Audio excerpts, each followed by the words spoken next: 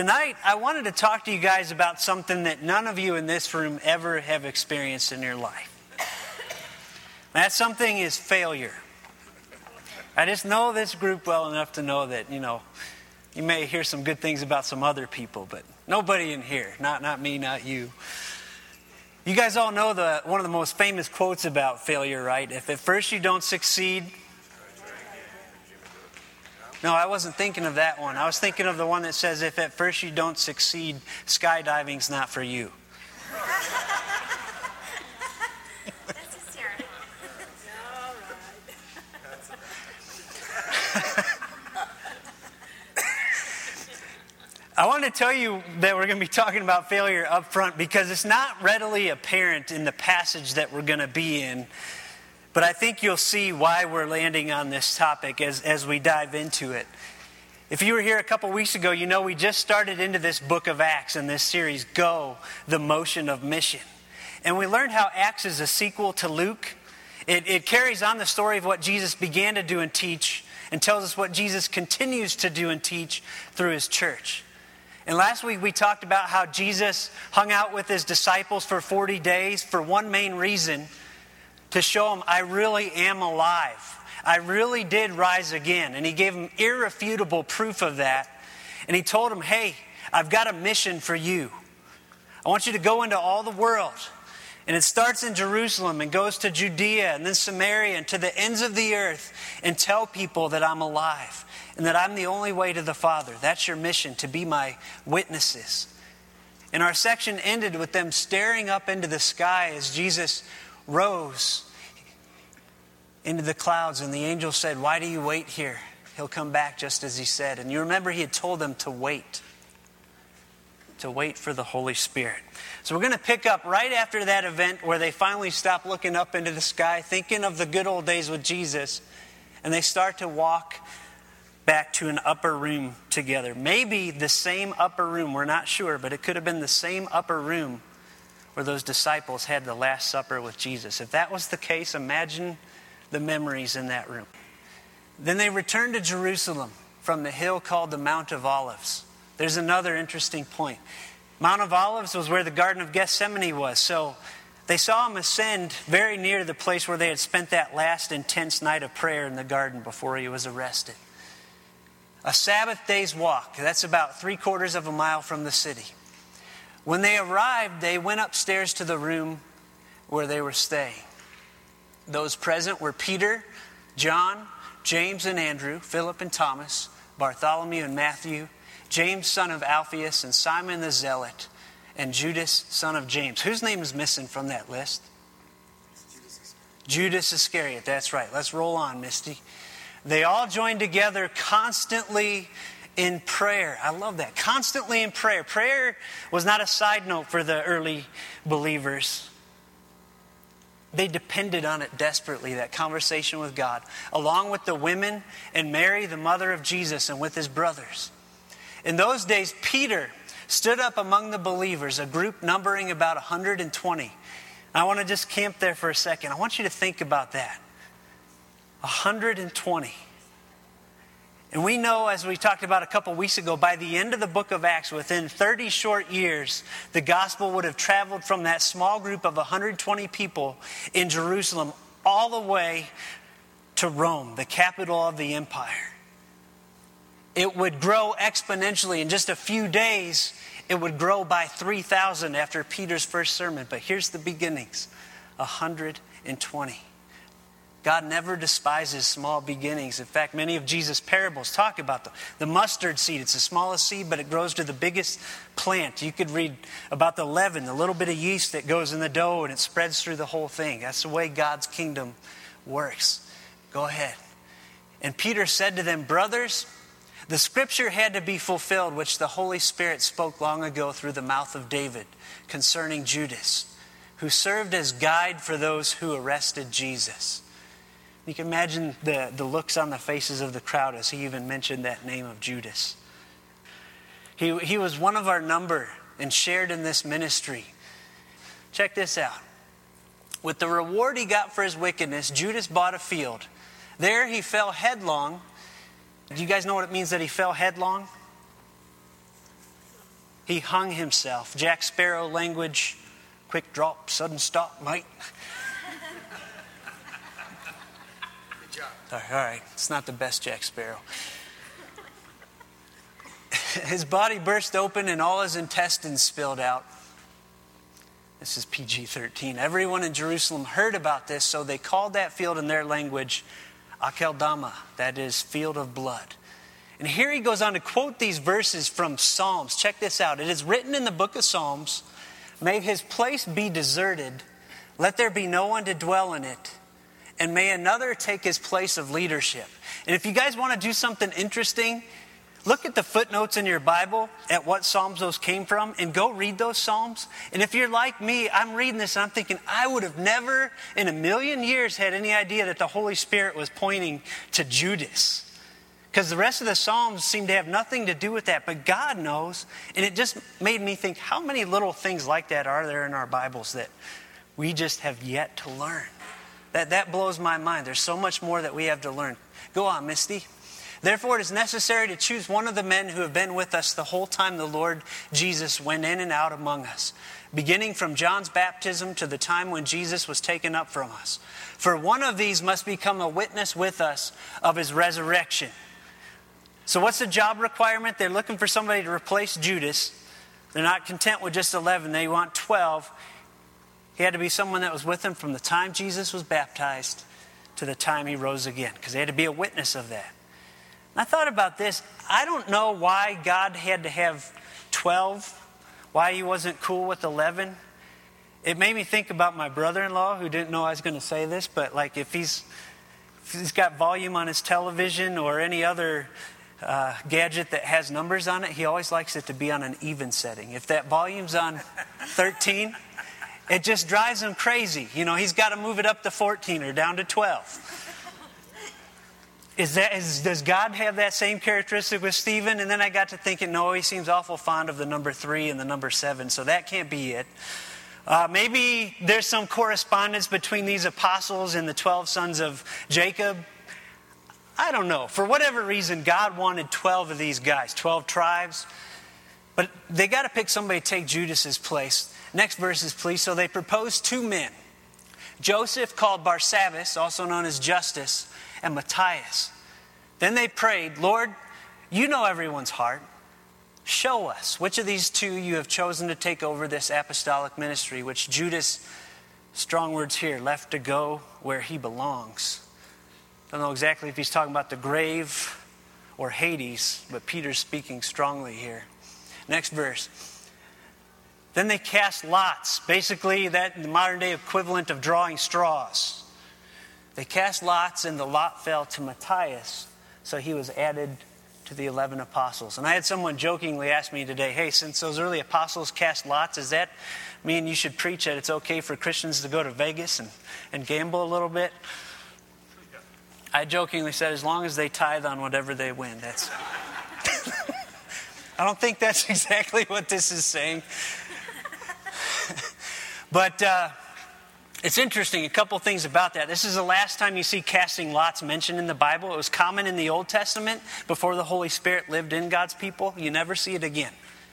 It's almost as though God's cut it off and says, "Hey, you got me living inside you now. You don't need to do that anymore. I worked through it in the past. He worked through it here because the Holy Spirit hadn't yet come. He's about to." And they chose a guy named Matthias. Interesting thing about Matthias, you never hear about him again. They chose him. You don't hear anything else about him.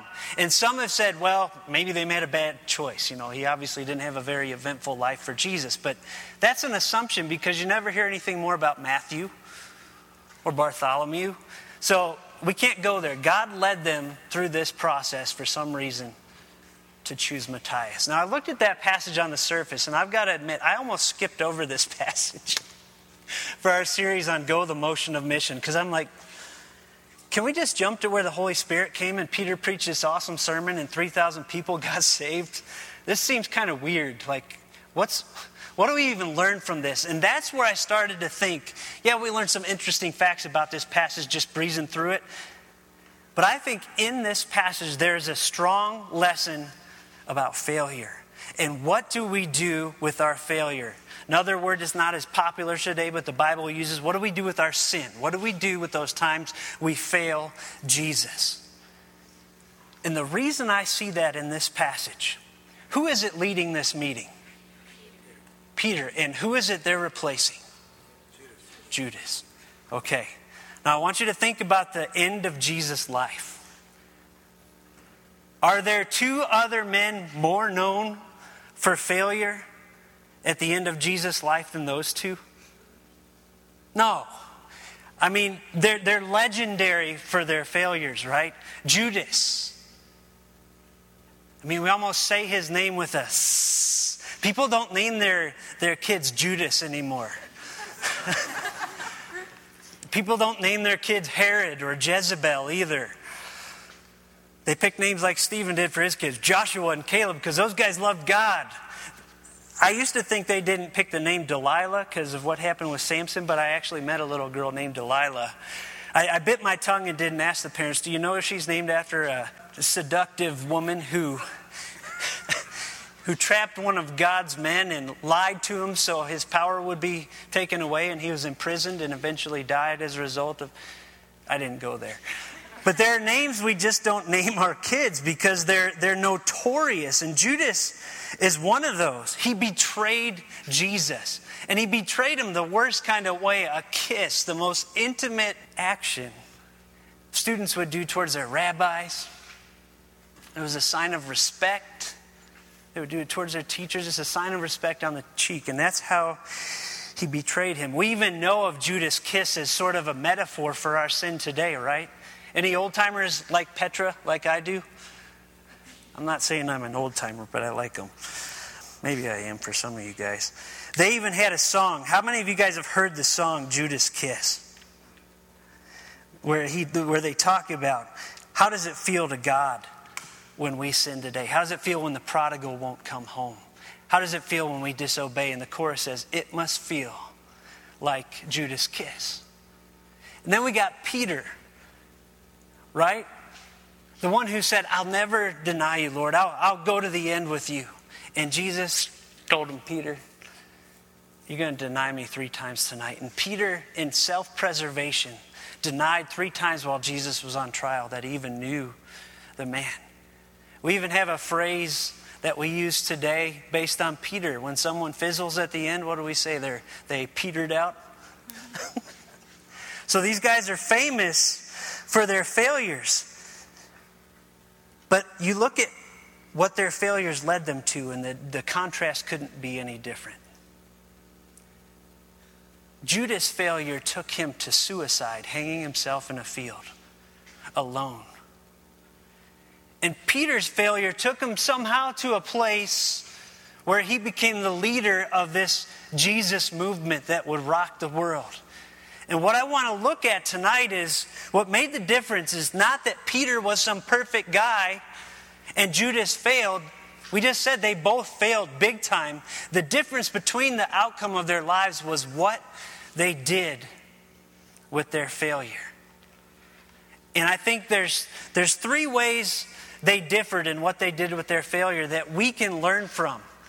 And before we talk about the differences, just a couple quotes that have meant a lot to me about failure. Erwin Lutzer, one of my pastors in Chicago, wrote a book called Failure, The Back Door to Success. And as we begin to look at Judas and Peter, I want you to think about these quotes. He said, those who have failed miserably are often the first to see God's formula for success. The second quote is, what is failure? It's living with perverted values. It's being hooked on one or more of the 3 worldly motivations: the pride of life, the lust of the flesh, and the lust of the eyes. What is success? It is learning to apply the grace of God. It is understanding how we can be accepted by God despite our bitter experiences and failures in the past. Getting our hands around God's grace. So why did things turn out the way they did? It was because of what they chose to do with their failure.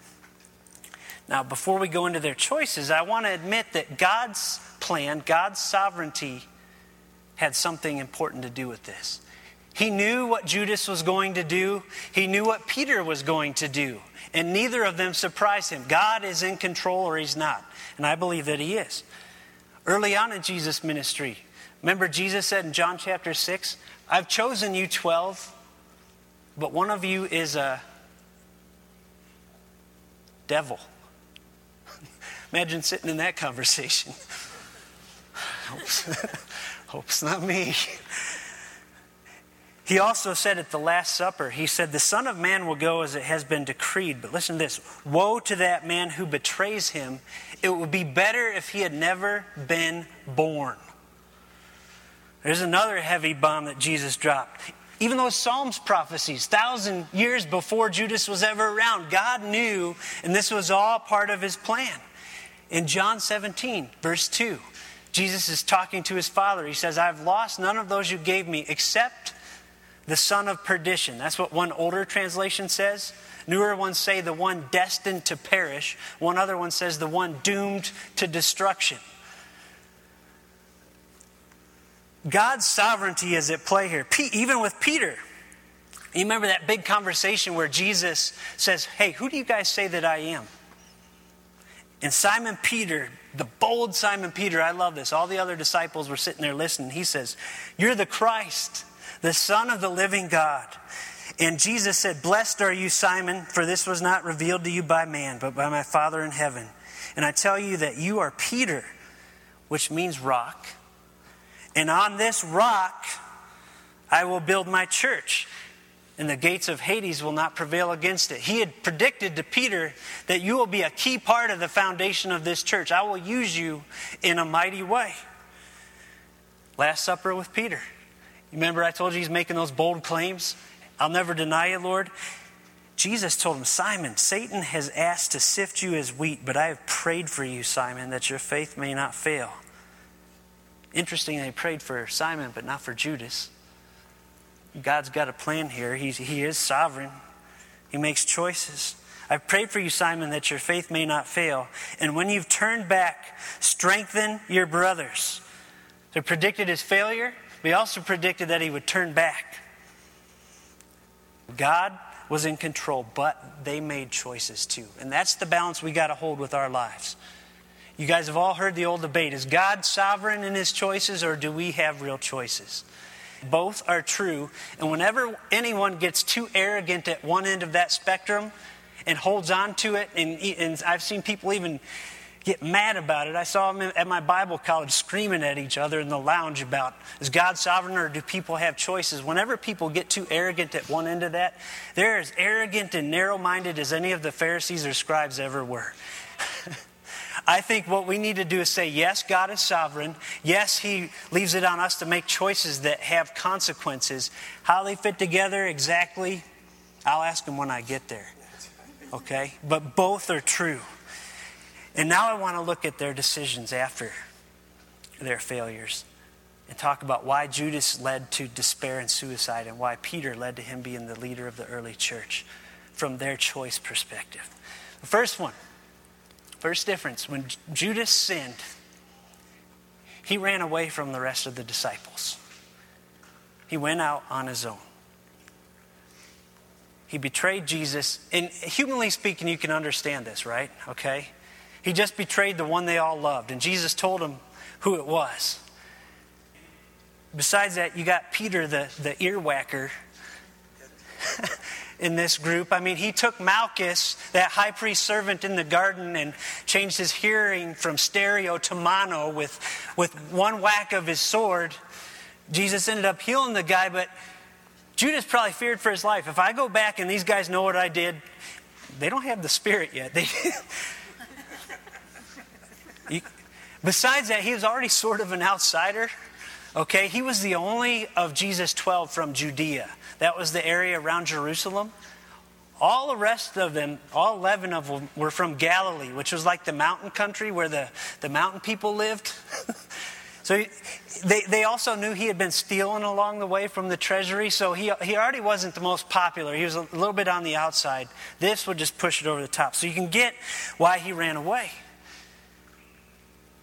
But what I see in that And that's in contrast with Peter, who we'll talk about in a minute. He went back to the disciples. What I see in what happened to Judas is that's exactly what Satan likes to do with you and I when we have a failure. We know we're guilty. We know we've fallen short. We know we're going to let down the people around us. We know we've sinned against God. And our first inclination ever since the garden is to hide. It's to hide from God, as they did in the garden. It's to hide from each other as they put clothes on. They were no longer cool having that open situation because they were embarrassed of their sin. They hid from each other. And we tend to do that when we've fallen badly too. But here's the risk. You ever watch the Discovery Channel? Okay, you ever watch the herds of wildebeest? Does a lion ever charge in right in the middle of where 200 of them are? How's the lion normally work? There's one at the back of the group, right? And he works both sides of the situation, watches usually a younger one until that one lonely wildebeest is off, isolated from the rest of the group. And that's where the lion does his damage. The Bible says Satan is like a roaring lion seeking whom he might devour. And I believe he works the same way with us. When we fail, he starts to tell us, those people want nothing to do with you. You better not tell them that you have failure in your life, as if they don't know anyways. But we think people think we're perfect. We don't want to ruin that image. So we better stay away from them. He likes to get us alone. Last year we went through the book of Hebrews. So many times it says, do not forsake gathering together. And it says why. In one place it says, encourage each other so you're not hardened by sin's deceitfulness. Another place says, spur one another on towards love and good deeds. He knew when we get alone, Satan's got us where he wants us. Peter, despite his failure, went back with the disciples. And I don't know what that first meeting was like. I don't know if he told them. I don't know what I would do. Would you tell those guys what happened? I mean, he's obviously broken. These guys were both broken by their sin. You remember that moment where Peter heard the rooster crow the third time and Jesus looked right at him? And it says, Peter ran away weeping. He was broken.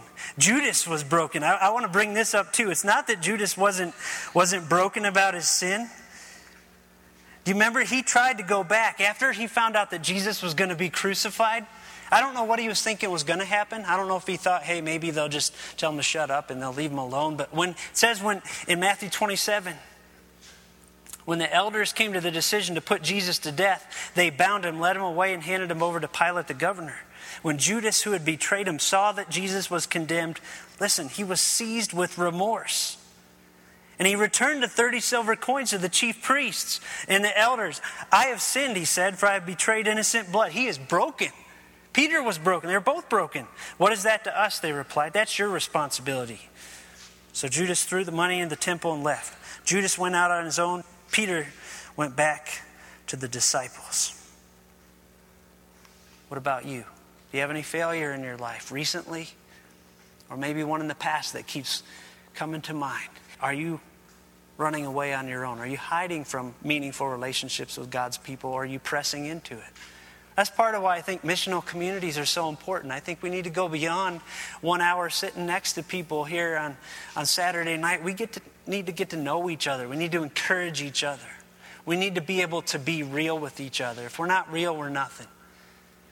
Okay, we need each other. The second thing I notice is that Judas, when he was full of remorse, where did he run? He ran to the legalists. And what I mean by legalists, I'm talking about those chief priests that he ran to and said, I've sinned, take the money back. And you know what a legalist is, right? It's someone that looks at God's word and says, that's not enough. We need to add a bunch of rules to this. And these rules are going to become as important as the rest of the book. And that's going to become my new standard for being holy. But nobody can live up to all those rules, so all of a sudden it creates this system where everybody's got to be a hypocrite and pretend like they're holy while they miss the most important parts of what God's after, His love and mercy and grace. And this is not a condemnation of Judaism as a whole, because God instituted that. But at this time, Judaism with these chief priests was a hollow shell of what Jesus wanted it to be. If they were real, they would have embraced Jesus as their Messiah. They were all caught up in their man-made lists of things to do. And when you go to someone like that, they can't help you. Did you see their response? These are people that should have said, Judas, come here, let's make this right. You're broken, let's help you restore what's going on in your life. What'd they say to him? What is that to us? That's your responsibility. So Judas threw the money in the temple and left. The same is true today. And unfortunately, it's true in some churches even. Legalism is alive and well. You fail in some way in your life, as we all do. And you seek out some believers. And you say, I need help. I have sinned. And the first thing they want to do is not take you to Jesus, not take you to His grace. They give you a list of 10 things that they found are necessary for being spiritual. Are they in the Bible? No. But they sound really good. They sound really lofty. And they give you this list. And they say, here, go do this. And what does that inevitably lead to? We go out and try to keep a list of rules. More failure. And more beating yourself up. And more guilt. Peter, on the other hand, he didn't run to the legalists. He ran to a risen Savior.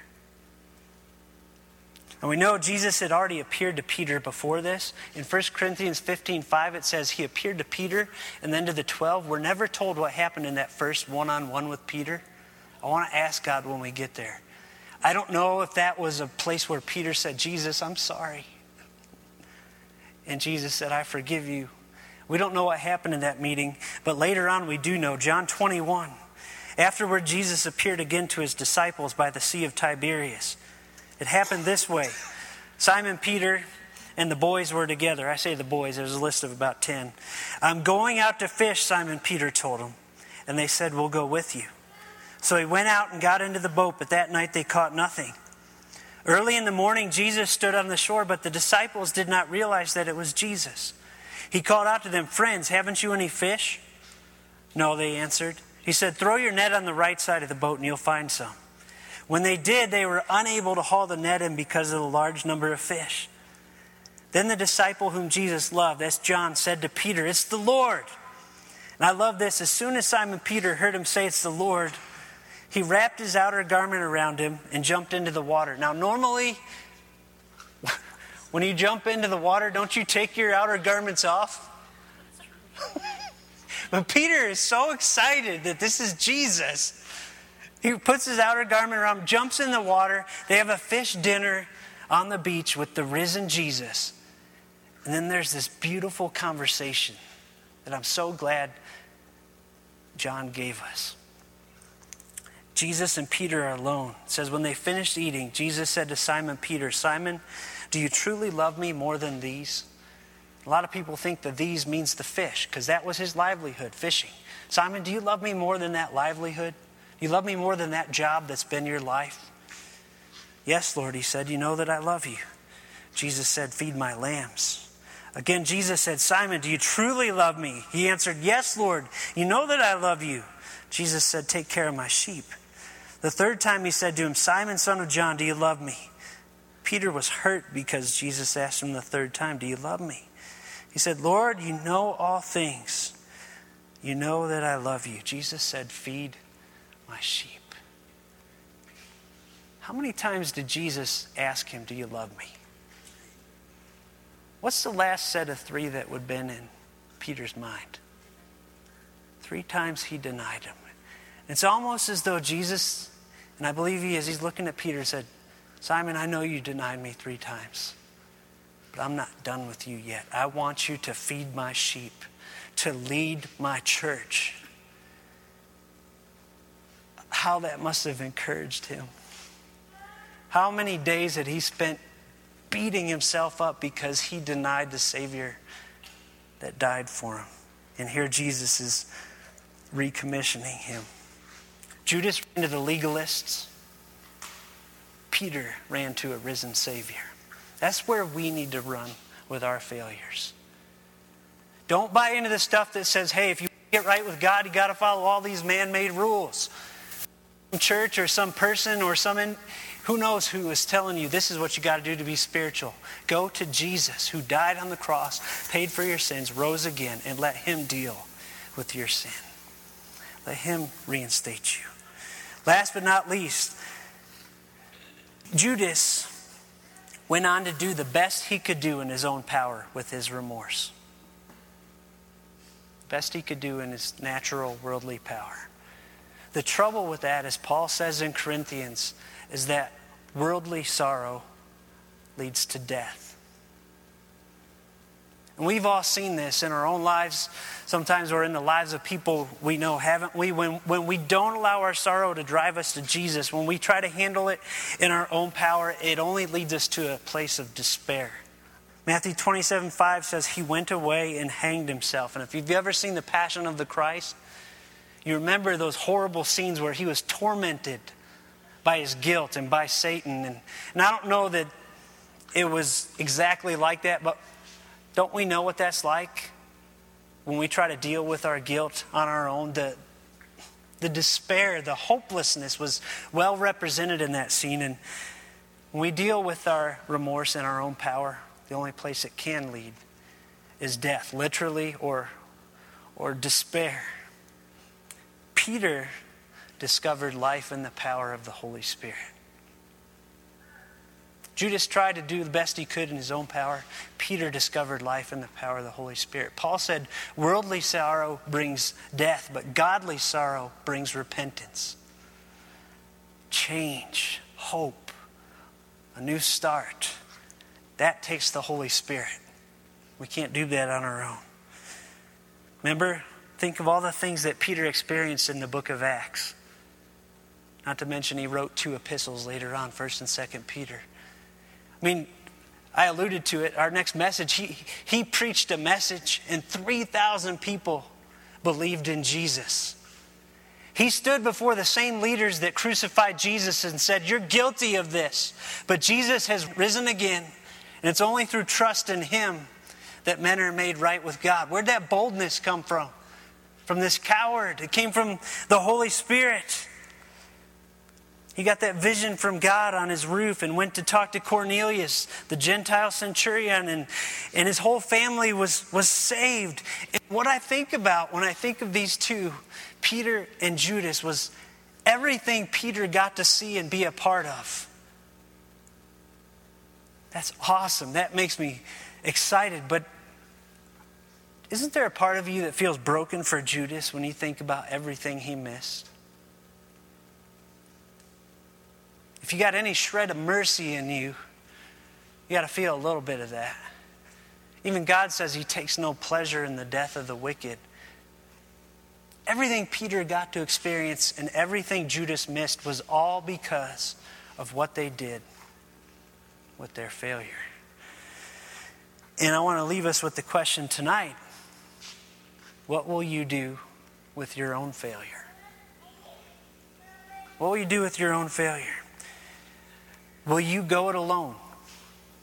Will you let it isolate you from others and go into hiding like Judas did? Or will you surround yourselves with people who love the risen Savior to encourage you? Will you run to legalists or man-made attempts to get right with God? Will you grit your teeth and try it in your own power? Or will you run to the feet of a risen Savior who died to pay for that? Will you handle it in your own power, which leads to death, or will you discover life in the power of the Holy Spirit? And that choice, I'm talking to 2 groups of people. Some of you in here have never met the risen Savior.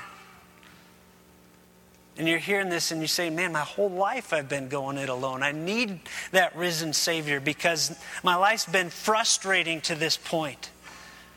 I need what he offers. I need his death on the cross and his resurrection. I need that. Some of us have been believers for years and we need to remember it's not in our own effort. It's by coming back to his feet. I want to close by sharing an example from my own life, because I don't want to tell us to be real as a church if I'm not going to be real as a pastor. Okay? It happened Wednesday, Our missional community went to mini golf at the mall, the Lunar Golf. Actually pretty cool, glows in the dark. $8 you get three golf courses, like 36 holes. Who got the best score, by the way? Nick did? Yeah. He's just trying to be humble. He knows. Just kidding. Well, we went out there, and me and Caroline and the boys were there, and it was one of those nights where nothing was going right. We had a soccer practice right before, and we were running late, and we're running out of the car, and I get to inside the mall, and I see where the group is waiting for us, and I'm there, and I look back, and my whole family's like 150 feet behind me. And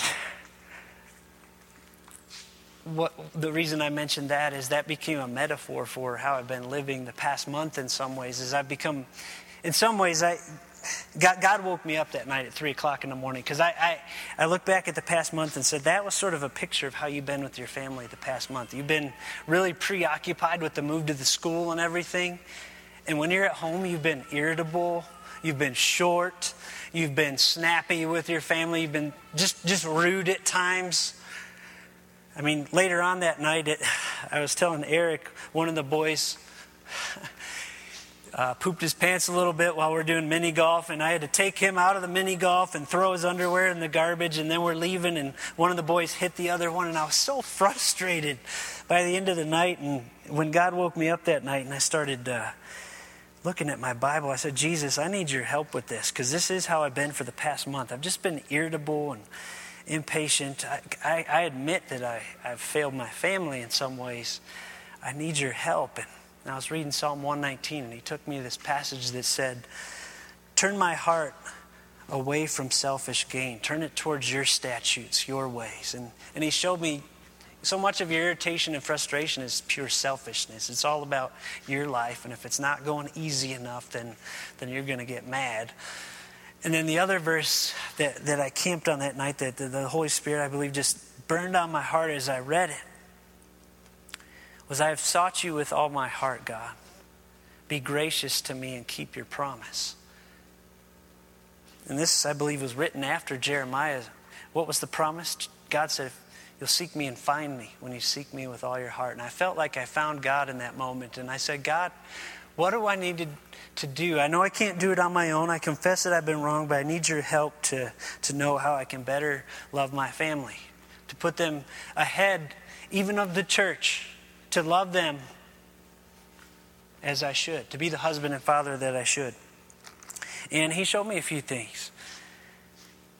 Again, these are things not to do in my own power, but he showed me, you need to walk with Carolyn when you're going someplace. You don't need to walk 150 feet in front of her. You need to hold her hand and be side by side with her, physically and, emotionally. You need to walk with her. You need to listen to her attentively when she's got something going on that's weighing on her, even if it's late, even if your mind is preoccupied with trailers and a million other things. You need to shut it off and listen to your wife. You need to go to sleep in the bed instead of on the couch every night. Don't fall asleep every night watching whatever you're watching on the. You need to go to sleep in your bed. With your boys, you got to be gracious and compassionate with them as I am with you. Don't be more, if you're going to discipline them not because they're being inconvenient to you, but discipline them for what's best for them. And I wrote all these things down, and I just said to God, I failed in all these ways. I can't do this on my own. I need you to help me be the husband and father that you've called me to be. I turn it to you. I don't know what God's been convicting you about. Where have you been failing? And I want to encourage you to take the path of Peter. Stay surrounded with people that love you and love Jesus. Take it to a risen Savior, and let the power of the Holy Spirit help you. One last thought. John Piper, wrote a controversial article, and you'll understand why it's controversial just from the title. About 20 years ago, it was called Missions and Masturbation. I don't know if you've ever heard that word in church before. If you're sleeping and now you're awake, welcome.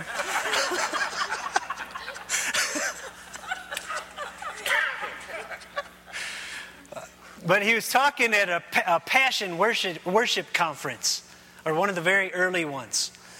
Some of you guys have those records. Awesome worship. And he told that group of young adults, he said, you know what? The greatest tragedy in sexual sin is not that you've committed that sin. That is a tragedy, and you need to deal with it with God. You need to confess it. The greatest tragedy would be if you looked at that sexual sin in your life and allowed the enemy to make you believe that God is done with you. That God can no longer use you for the mission that He has put us here on this planet for, to go out there and change this world. That would be the greatest tragedy. What's He doing? He's saying exactly what I've been saying tonight. Take it to the risen Savior. Let Him forgive you, reinstate you, and send you back out on the mission that you've been on. Lord, we all know failure. And I thank you for this contrast in this chapter, Lord. I thank you that Peter wasn't perfect, God, because that's encouraging to us. Because I know we all got 3 or 4 or a million things in our minds that we think of that say, man, I fall short. God, thank you for your grace. Please help us to be real with each other when we fall. God, I thank you for that group of pastors I confessed my sin to on Thursday about my family and how they prayed with me and lifted me up. And that was such a special time. We need that with each other, God. Help us to push into each other. Be it here on Saturday or missional communities, out at a restaurant. Lord, help us to be open. Surround each other when we fail. Help us to run away from legalism. Some of us have been caught in that, where we're trying in our own power to just please you, God, and we can't do that. Jesus pleased you when He died. He's your Son. He paid the price. We need to come to the foot of a risen Savior and say, I believe in what you did for the first time or all over again. That's what I'm trusting in. And God, help us not to try to make it right in our own power, but in the power of the Holy Spirit, the eternal God living in us. Help us to be world changers, God. Think about what Peter saw and experienced. And I just love that you're not done with that. God, we want to see salvations. We want to be a part of that, taking your gospel to people that need it across the street and across the world. God, we need to tell people about the times we failed and how you've lifted us up, because that makes us real. Lord, even as we give our offering tonight, I pray that it would be towards that end of advancing your kingdom, both locally and around the world. In Jesus' name, amen.